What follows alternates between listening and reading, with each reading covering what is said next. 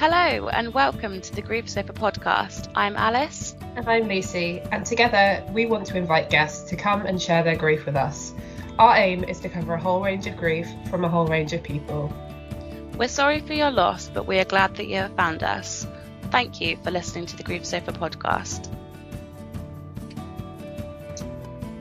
This week we are joined by Linos as we remember her mum who died 3 years ago from cancer. She shares with us the times where her grief has been unexpectedly triggered. She tells us about her therapy pet, Melanie, and she finishes with some beautiful words of wisdom for those who've been recently bereaved. My name is Linos Owen. I live in Cardiff now in South Wales, but I grew up with my parents in North Wales in Anglesey. And I'm an only child, and it was just me and my parents really until I went to uni. And in my early 20s, I met a boy, and he's the reason I ended up in Cardiff, and we're married now, so that all worked out.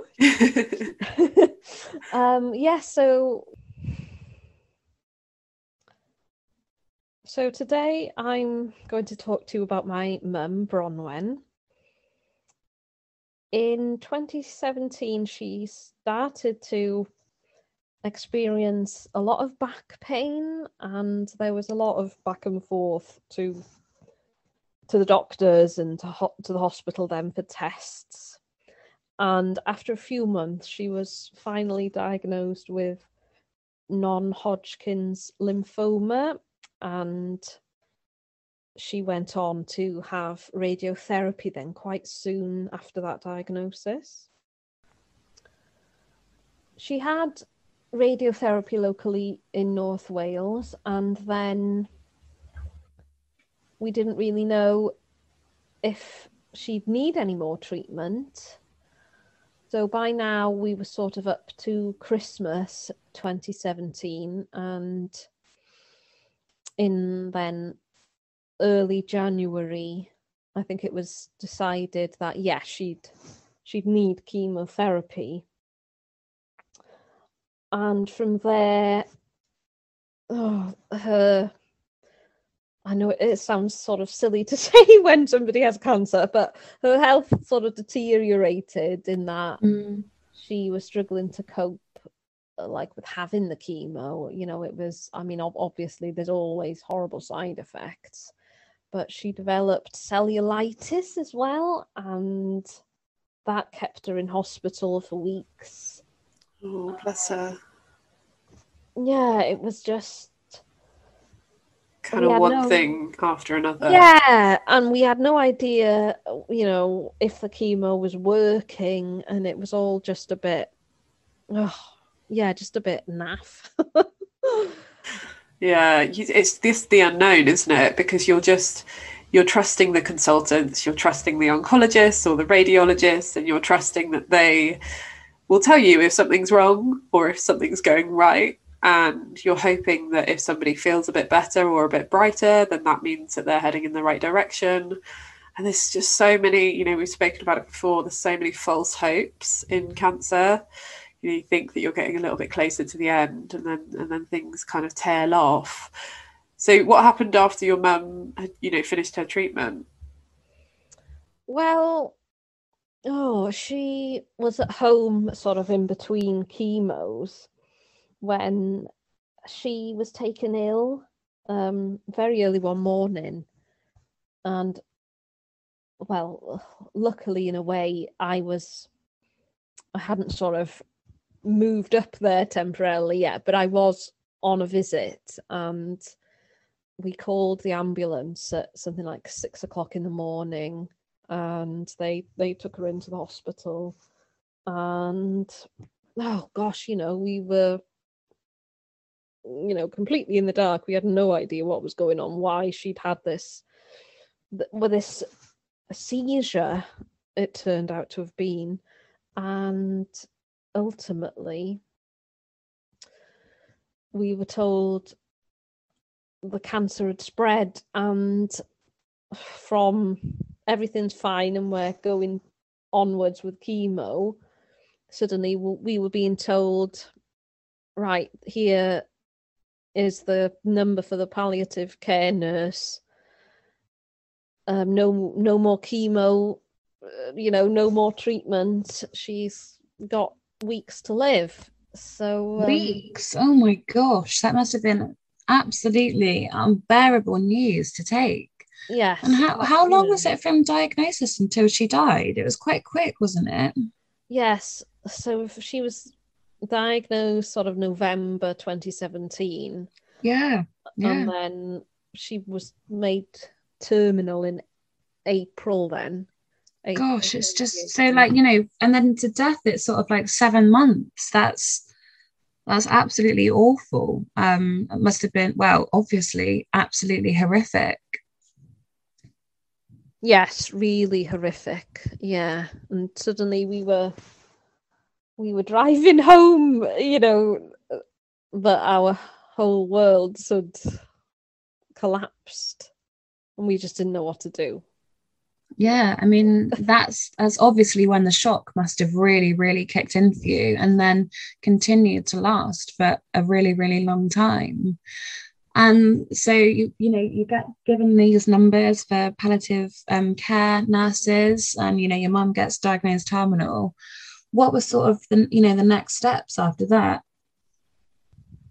Yes, I did go back to Cardiff for a few days. Obviously, I was on the phone constantly and my dad was assuring me that things, were okay. When I got back, if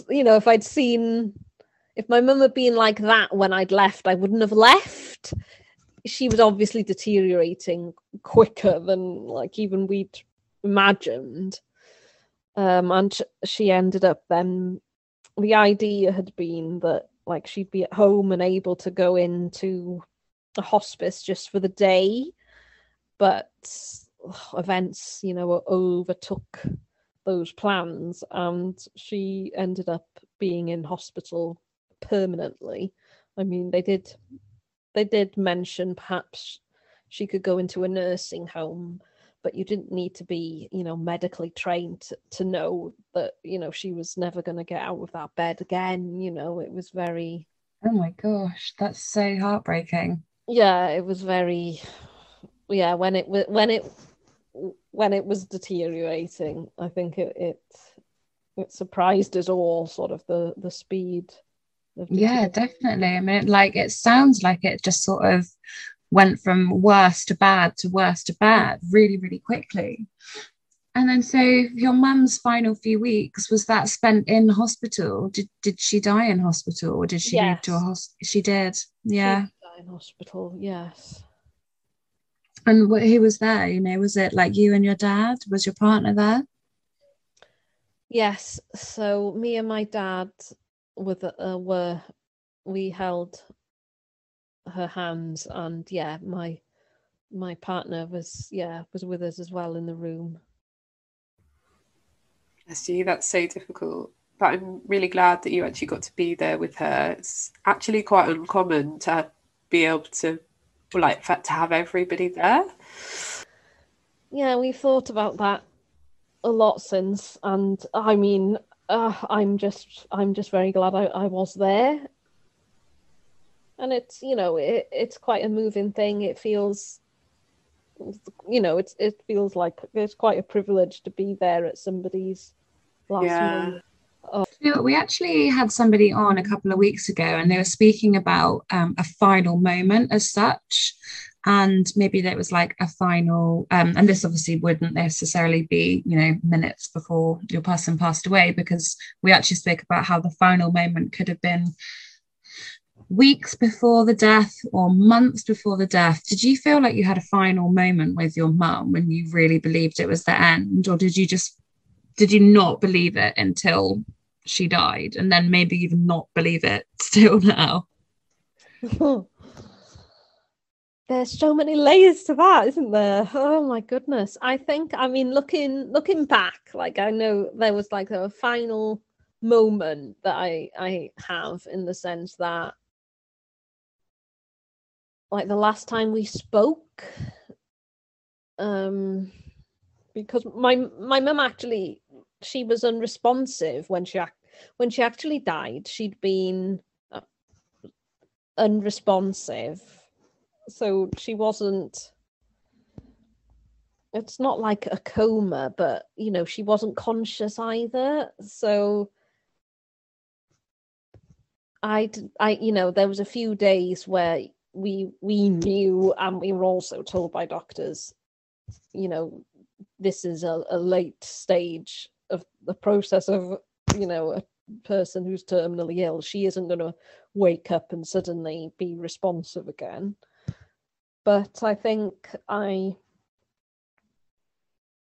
have that moment where I remember, like, our last, very mundane, but not mundane either, like a discussion over how she was eating her yogurt, or that was like our last conversation. And then I sort of have a moment where she died, and the last exhalation.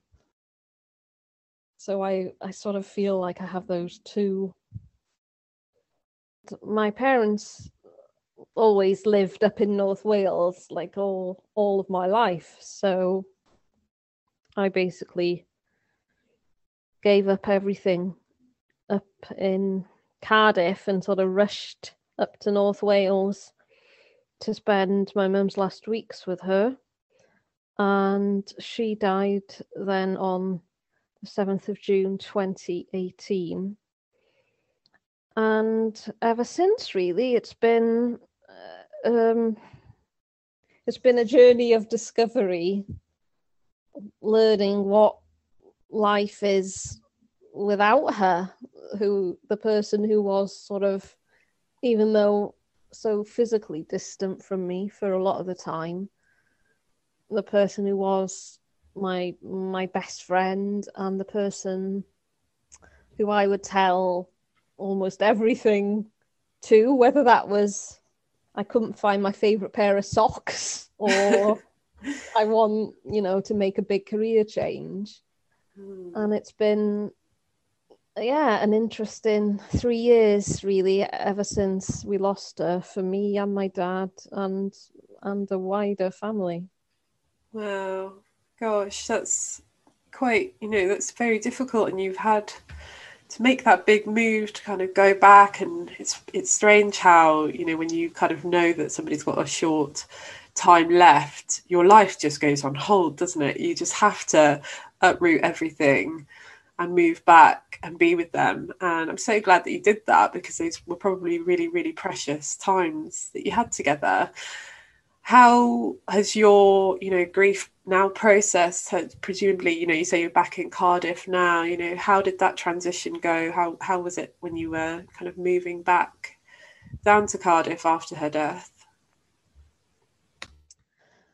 Well, I came back quite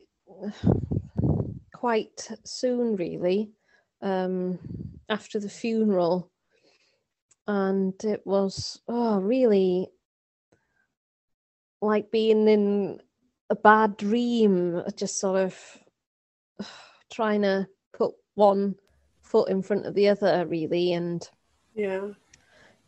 just sort of arriving back in my own house and thinking, on the one hand, it's nice to be, back in my own house, back in my own bed, and just me and my husband again, but just so surreal, sort of thinking, did that actually just happen? Yeah.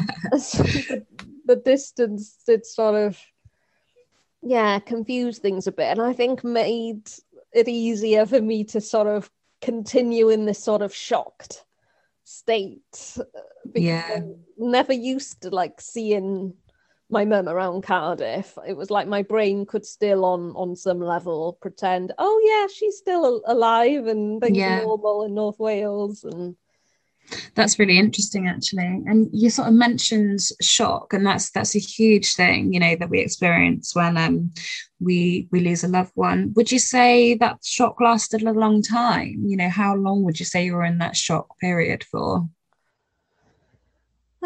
Yes, yeah, shock is something I think we don't talk about enough. I mean, in my, I can only speak for me personally, but I feel it went on for quite a long time.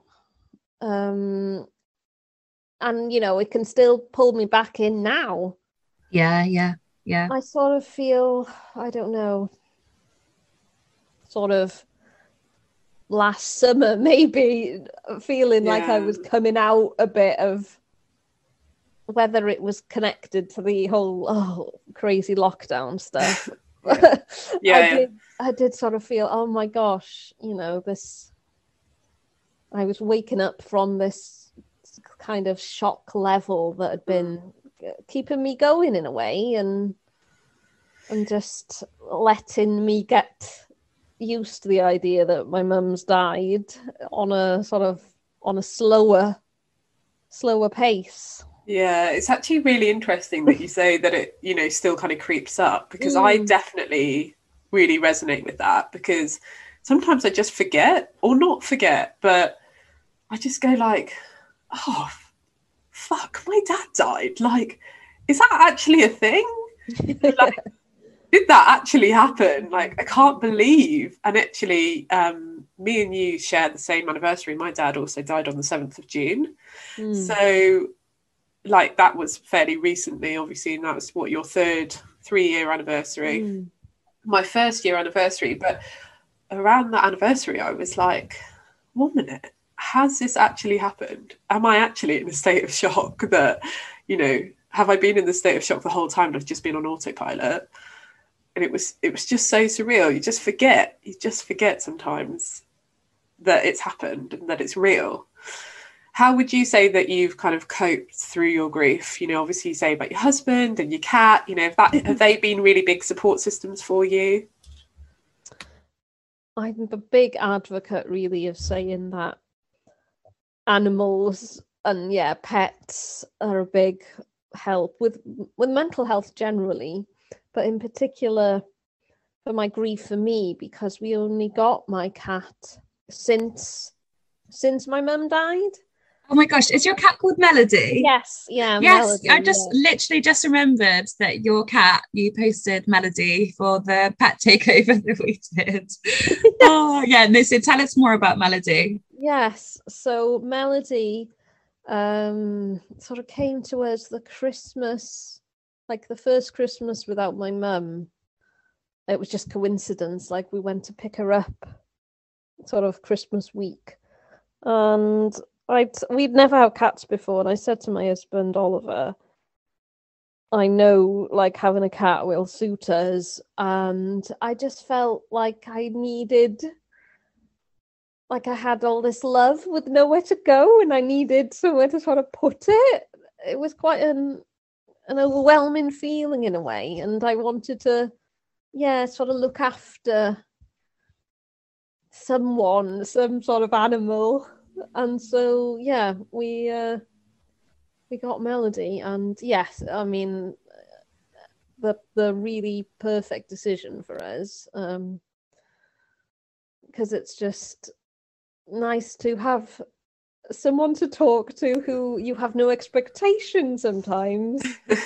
It's like, so I think if you're not a pet person, then it's really hard to grasp this concept, but there is something about, me and Alice have talked about this recently, just being in the presence of an animal, and like when my dog kind of cuddles up to me and I can just like hear him breathing, or he's just kind of there and he's so calm, and if I'm just sat there kind of having a bit of a sad moment or having a bit of a cry, he just kind of comforts me, whether it's him putting his little paw on me or whether it's just kind of snuggling in a bit closer. He just knows. And he is very tolerable of me like crying my eyes out at him. So yeah, I don't know what I'd do without him. Honestly, pets are just amazing for grief. They really are. And all sorts of mental health, but yeah, in grief, massive help. Yeah, definitely. She's yeah, been a big help at some really horrible days. And yeah, somehow I don't understand how it works. It's really clever how they're so intuitive. Yeah, Yeah, amazing. they can definitely pick up on sort of like moods or feelings, or even like, I swear they know anniversaries and birthdays and stuff. I was talking to an account on Instagram the other day, Gina. Her account's Grief is Odd, and she's got 2 cats, and she says that they can, really really sense when things is going wrong. And she had a anniversary the other day, and her cat was just lying on her like all day, literally just like sat on her lap, wouldn't move, and wanted to keep her company, which is so sweet. So you spoke earlier a little bit about that transition back down to Cardiff, like being in that shock period, and how that shock really sort of lasted for 2 years, and still sort of creeps up now. Where would you say you're at with your grief now? Like, what would you, if you were to describe grief and the way it is for you in your everyday life, what would you say? I think it's something that's always there, as though it's like a mark on the floor that sometimes I'm trying to step around it, or sometimes I'm jumping on it. Sometimes I'm just trying to turn the other way. It's like it's always there, and sometimes it's quite distressing, and I don't want to have to deal with it. And other days I think, right, I can look at that mark on the floor, and I can cope with this. So it's definitely very much an undulating and a very constant bit of everyday life. It's always there. Yeah. When you think that you're having a good day, and then it kind of just pops around from the corner, and you're like, oh my God, I was fine, but suddenly this thing has set me off. There it is. Yeah. And actually, in the questions when we asked you previous to this, you wanted to talk a little bit about the things that maybe have triggered you. So is there anything that you can kind of explain as those kind of grief triggers, the things that have set you off and kind of, made those bad days worse? Yes, I think I wanted to sort of talk about the really random triggers that can just be so frustrating. It's like you were saying about how you can forget, even, although forget sounds maybe a bit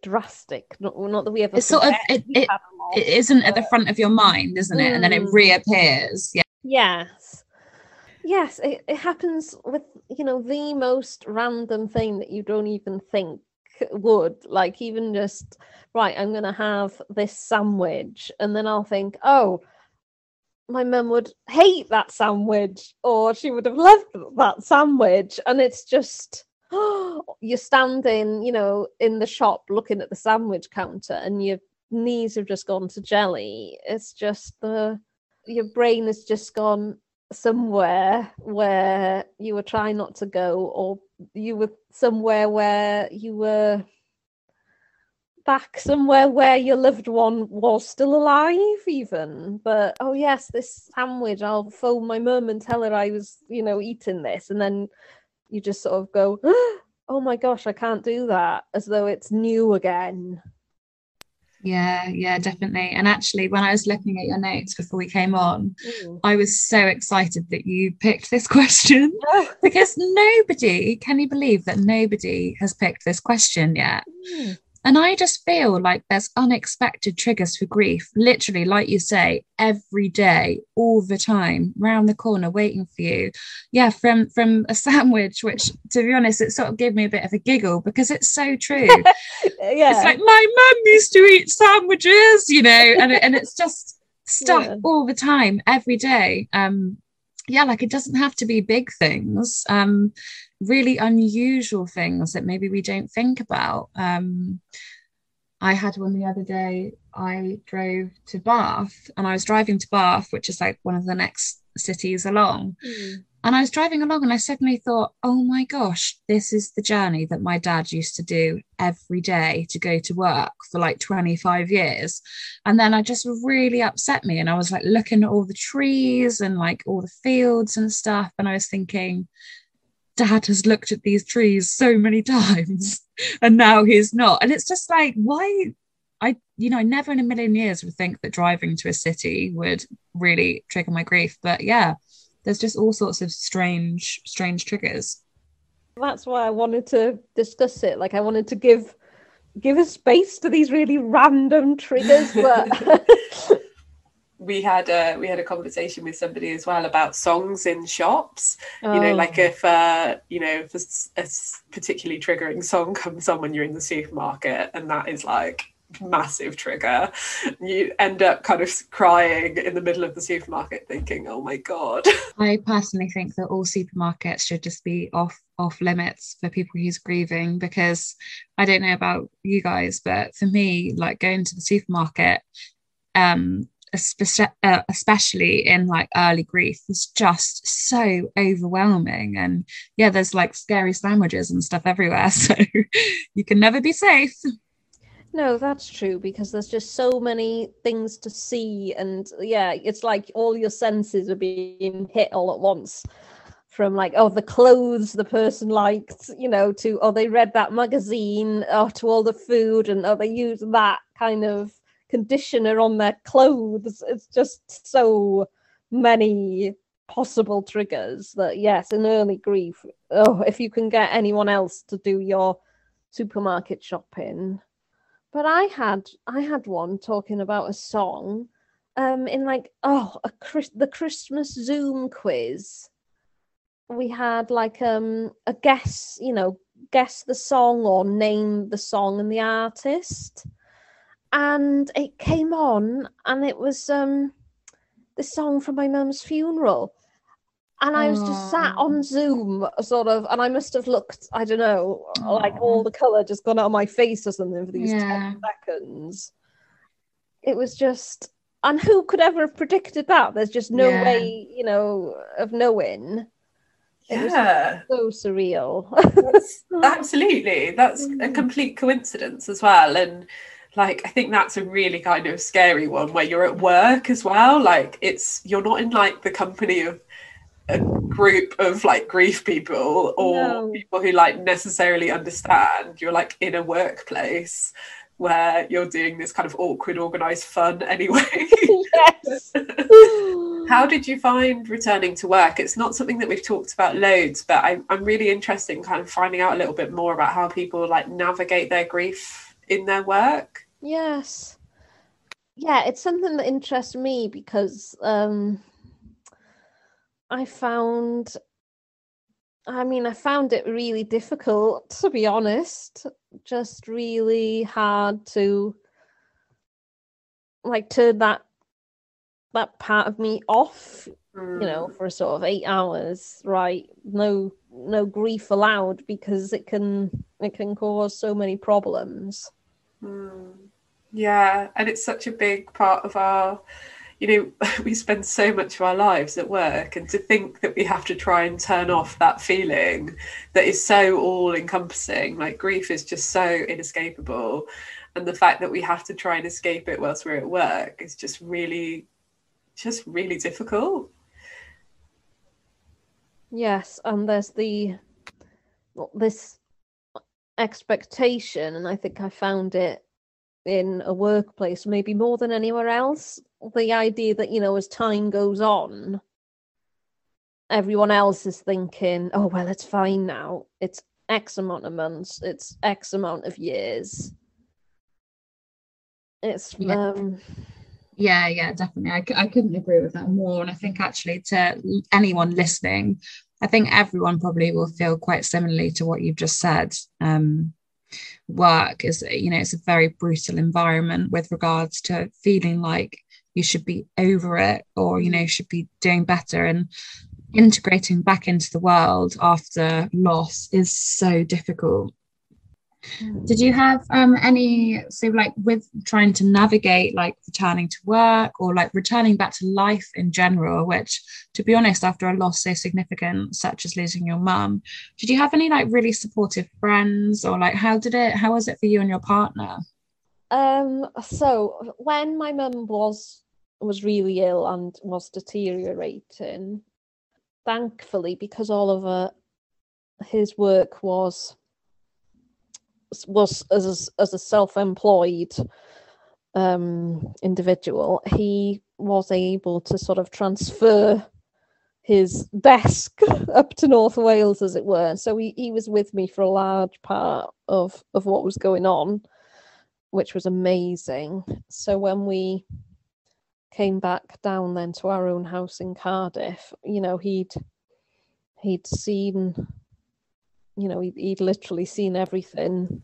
He'd been at the bedside with me and my dad, you know, when my mum breathed her last. So yeah, I think we got home and we thought, oh my gosh, you know,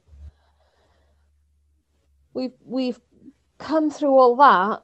The world can't throw anything harder than that at us.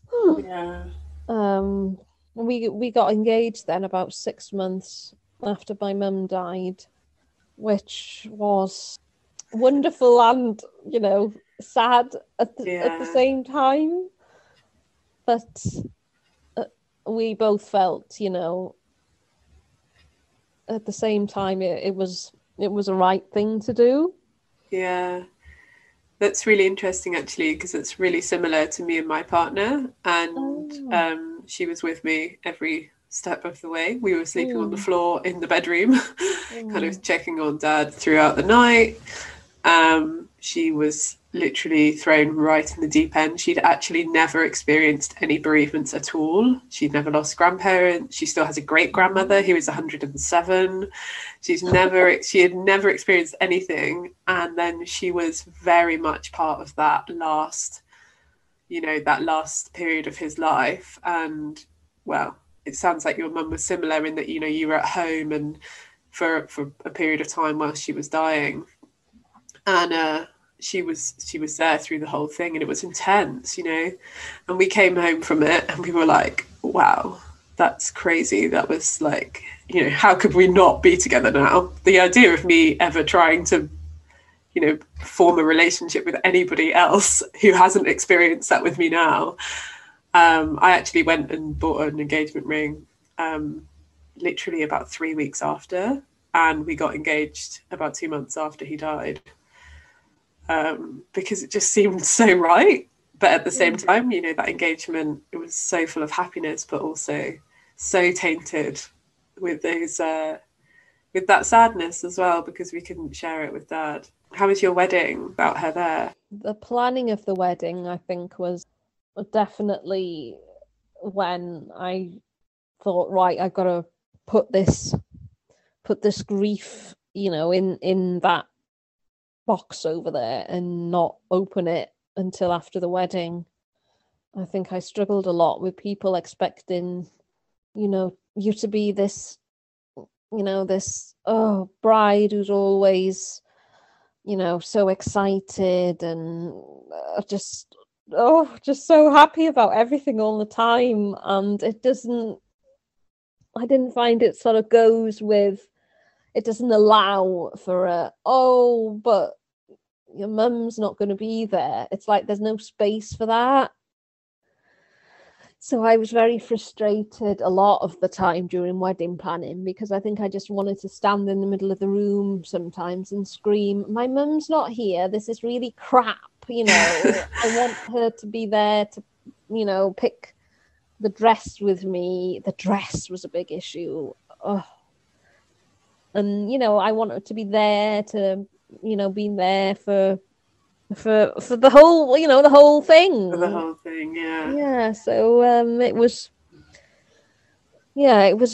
really hard. It was really hard. And, you know, we had a wonderful day, but, you know, there's somebody missing from the photos. Yeah. I think as well, like when we're, you know, younger, like, you know, pre-marriage, pre-engagement, meeting your partner, we always sort of envisage our parents to be at our weddings, or whether it's your wedding or whether it's your graduation, or buying a house or moving a house, or even just little things like you were saying at the beginning of the episode about career changes. I think you said not being able to find your favorite socks.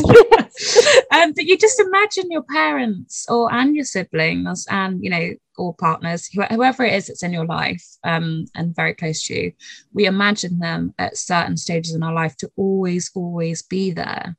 So when they're not there for significant things like a wedding, it's really, really tough. And I think it's something, marriage to me, I'm not sure it's on the top of my priority list, because I literally can't even think about getting married without having my parents there. And I just there's part of me that just thinks to myself, well, maybe I just won't get married, because I just think it would be really, really upsetting.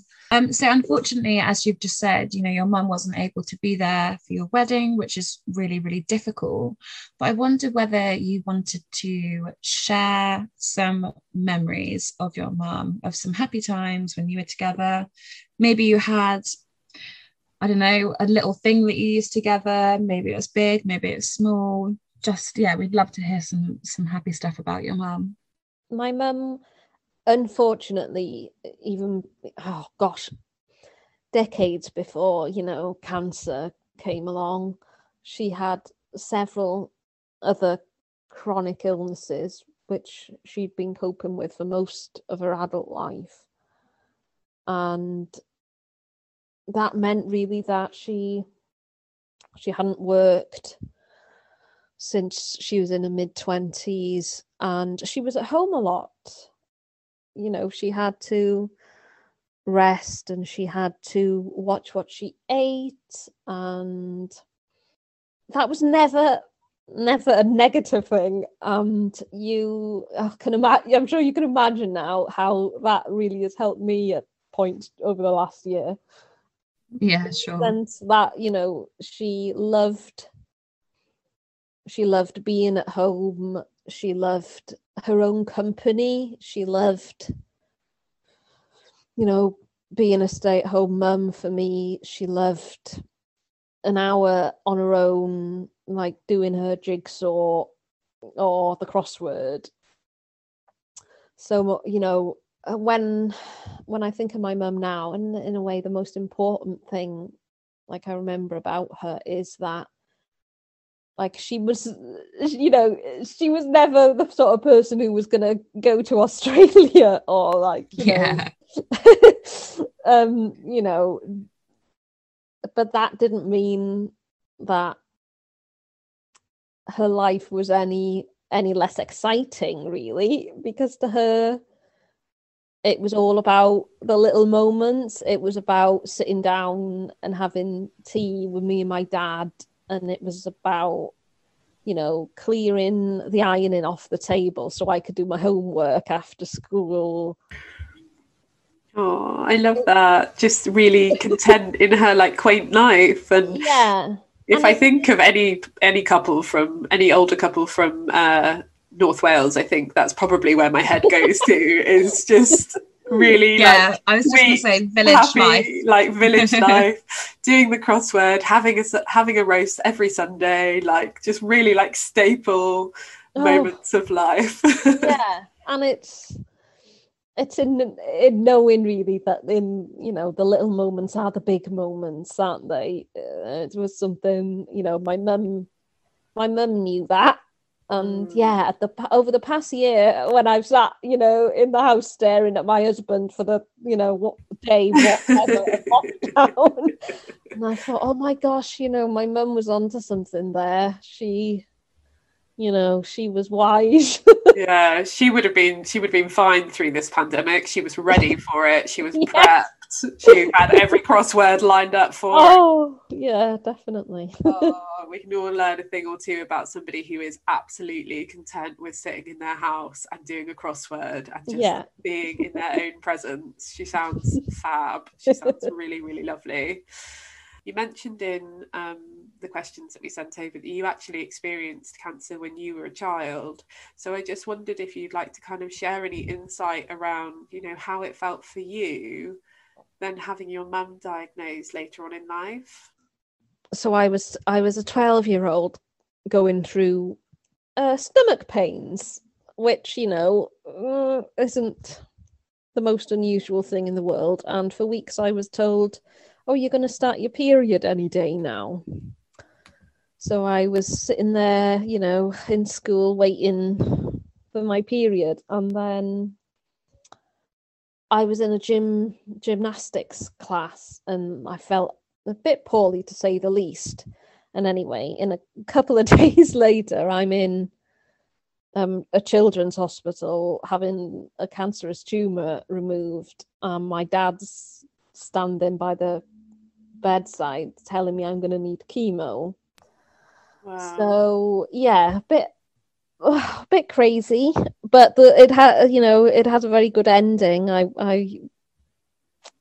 I was, you know, very lucky. The operation was a total success. I went on to have that chemo and a few months, and I was given the all clear, and touch wood, you know, cancer left my life that day, and gosh, that's a good 20 years ago.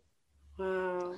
Gosh, that must have been scary, because 12 years old is a really transitional time in your life, and you do know what's going on when you're 12. Like, yes, it's not like when you're point. 6 and you're going like, okay, I'm feeling really poorly and I don't really understand this. But when you're 12 and being told that you're having to have like a major surgery and then have really intense treatment that's going to make you feel worse before you get any better, like, that's a lot to process. Yes, yeah, definitely. And I don't think it's something that I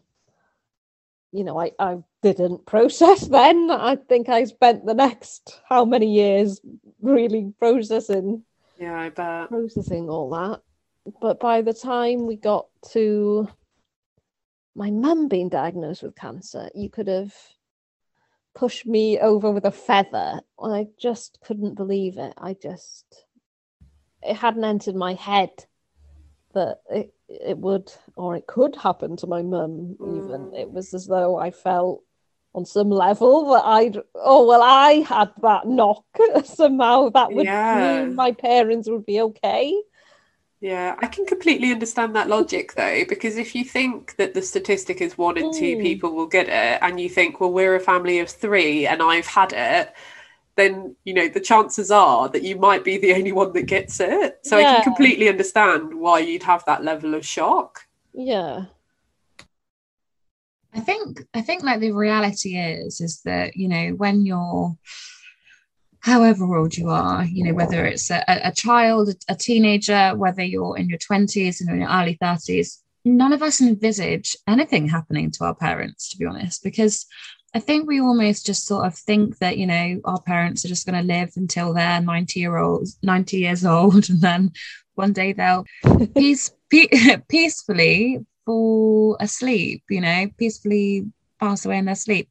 And the reality is, like, that doesn't happen. So yeah, like cancer diagnosis, or, you know, however it is that somebody dies in your life, we never really counter in for that, especially when we're sort of at this, you know, younger age bracket.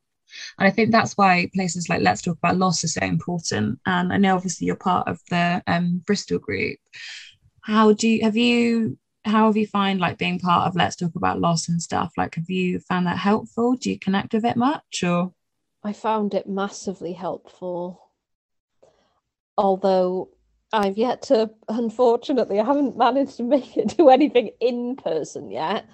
But I mean, just having support, you know, on an online basis, on like a Facebook group, and the Zoom meetings, I have found to be really helpful, because I think that's part of the taboo of grief, and all of this sort of the disbelief that it comes with, and like, the shock of my mum's cancer diagnosis is when I look, you know, at people sort of under 40 who I know, like, all their parents are still alive.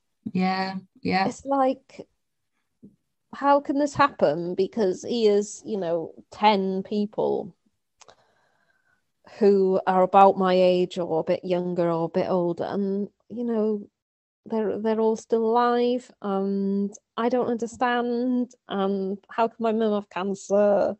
I think it feels so isolating, doesn't it? And then that's when Let's Talk About Loss gets involved, and you realize that, okay, maybe there are other people who's gone through the same thing, and maybe there are people who get it. And when you have struggles with, like you said earlier in the episode, struggles with like expectations within work or just general life, even friends and relationships, it's really quite broad. And then meeting other young people who's experienced loss, it just really helps like validate your feelings and stuff like that. Would you say that Let's Talk About Loss and, of course, Melody have been the biggest things that have helped you through your grief, or have you had anything else? They're definitely two big parts sort of in my toolkit. One of them big, white and fluffy. Yeah. But I've also had I've had counselling via cruise, and I've definitely found counselling helpful on a one-to-one level. That's been a big help as well. Yeah, cruise are great. They're a really, really good source of, because I think a lot of the people who do the counselling are volunteers as well. Yeah, so it's quite a nice kind of open talking therapy. It's not so much kind of like seeing a therapist and having to kind of sit in silence. Yes, and they've all had their own grief as well, so they do actually come from knowing what it's like themselves, which with a private therapist, you don't know anything really about how they've come sort of to that career. So to know that you're speaking to somebody who has had a big loss in their lives too, that can be comforting. Yeah, definitely. I recently did some stuff with Cruise, and it's very much like, well, I don't know whether they offer different services, but the service that I had was very much like a listening service. So like they didn't really say much to me, to be honest. It was very much just sort of like listening, asking gentle questions. And it's just that feeling of, being heard and being validated. And I think, that's just so important when you are grieving, finding other young like-minded people, and just having somebody to really listen to you, so you can get whatever it is off your chest, whatever it is you've been thinking or whatever it is you've been feeling. Because I think, especially if it's like a first time bereavement, some of the feelings and thoughts you experience can be really quite frightening and quite isolating. So to sort of be able to say them out loud to somebody and them just sort of listen to you, I think is really, really powerful. Yeah, this huge shock, like you've had this huge event in your life. And I think you were spot on there. It is important, I think, to say there is a lot of fear that comes with it. And to be able to have that heard and not think, oh, somebody's going to think I'm crazy because I haven't had a text message answered, so I think this person's died.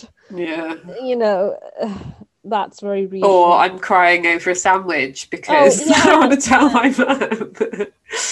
I know, it's so validating, like having people who hear you. And would you, just to kind of finish off, do you have any kind of like words of wisdom towards anyone who maybe has been bereaved or suffered the same or similar loss as you?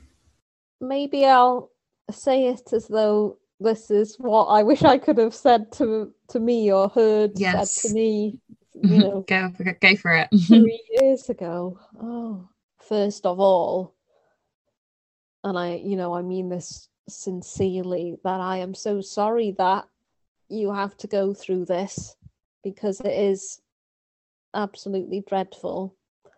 And I'm really so sorry that you have to feel all these intense feelings and go through all this pain. And most of all, though, what I want to reassure you is hold on, reach out when you need to, and be kind to yourself, and just do what you need, really, because this is going to have a big impact on your life, because your loved one had a huge impact on your life. And I'm sure more than you know right now is they would be so proud to see what you are going to become on this journey, because you are going to rock. If you get on top of this grief, then you're gonna be a rock star. Thank you for listening to this episode of the Grief Sofa podcast. Please subscribe, rate and review to help us reach new listeners.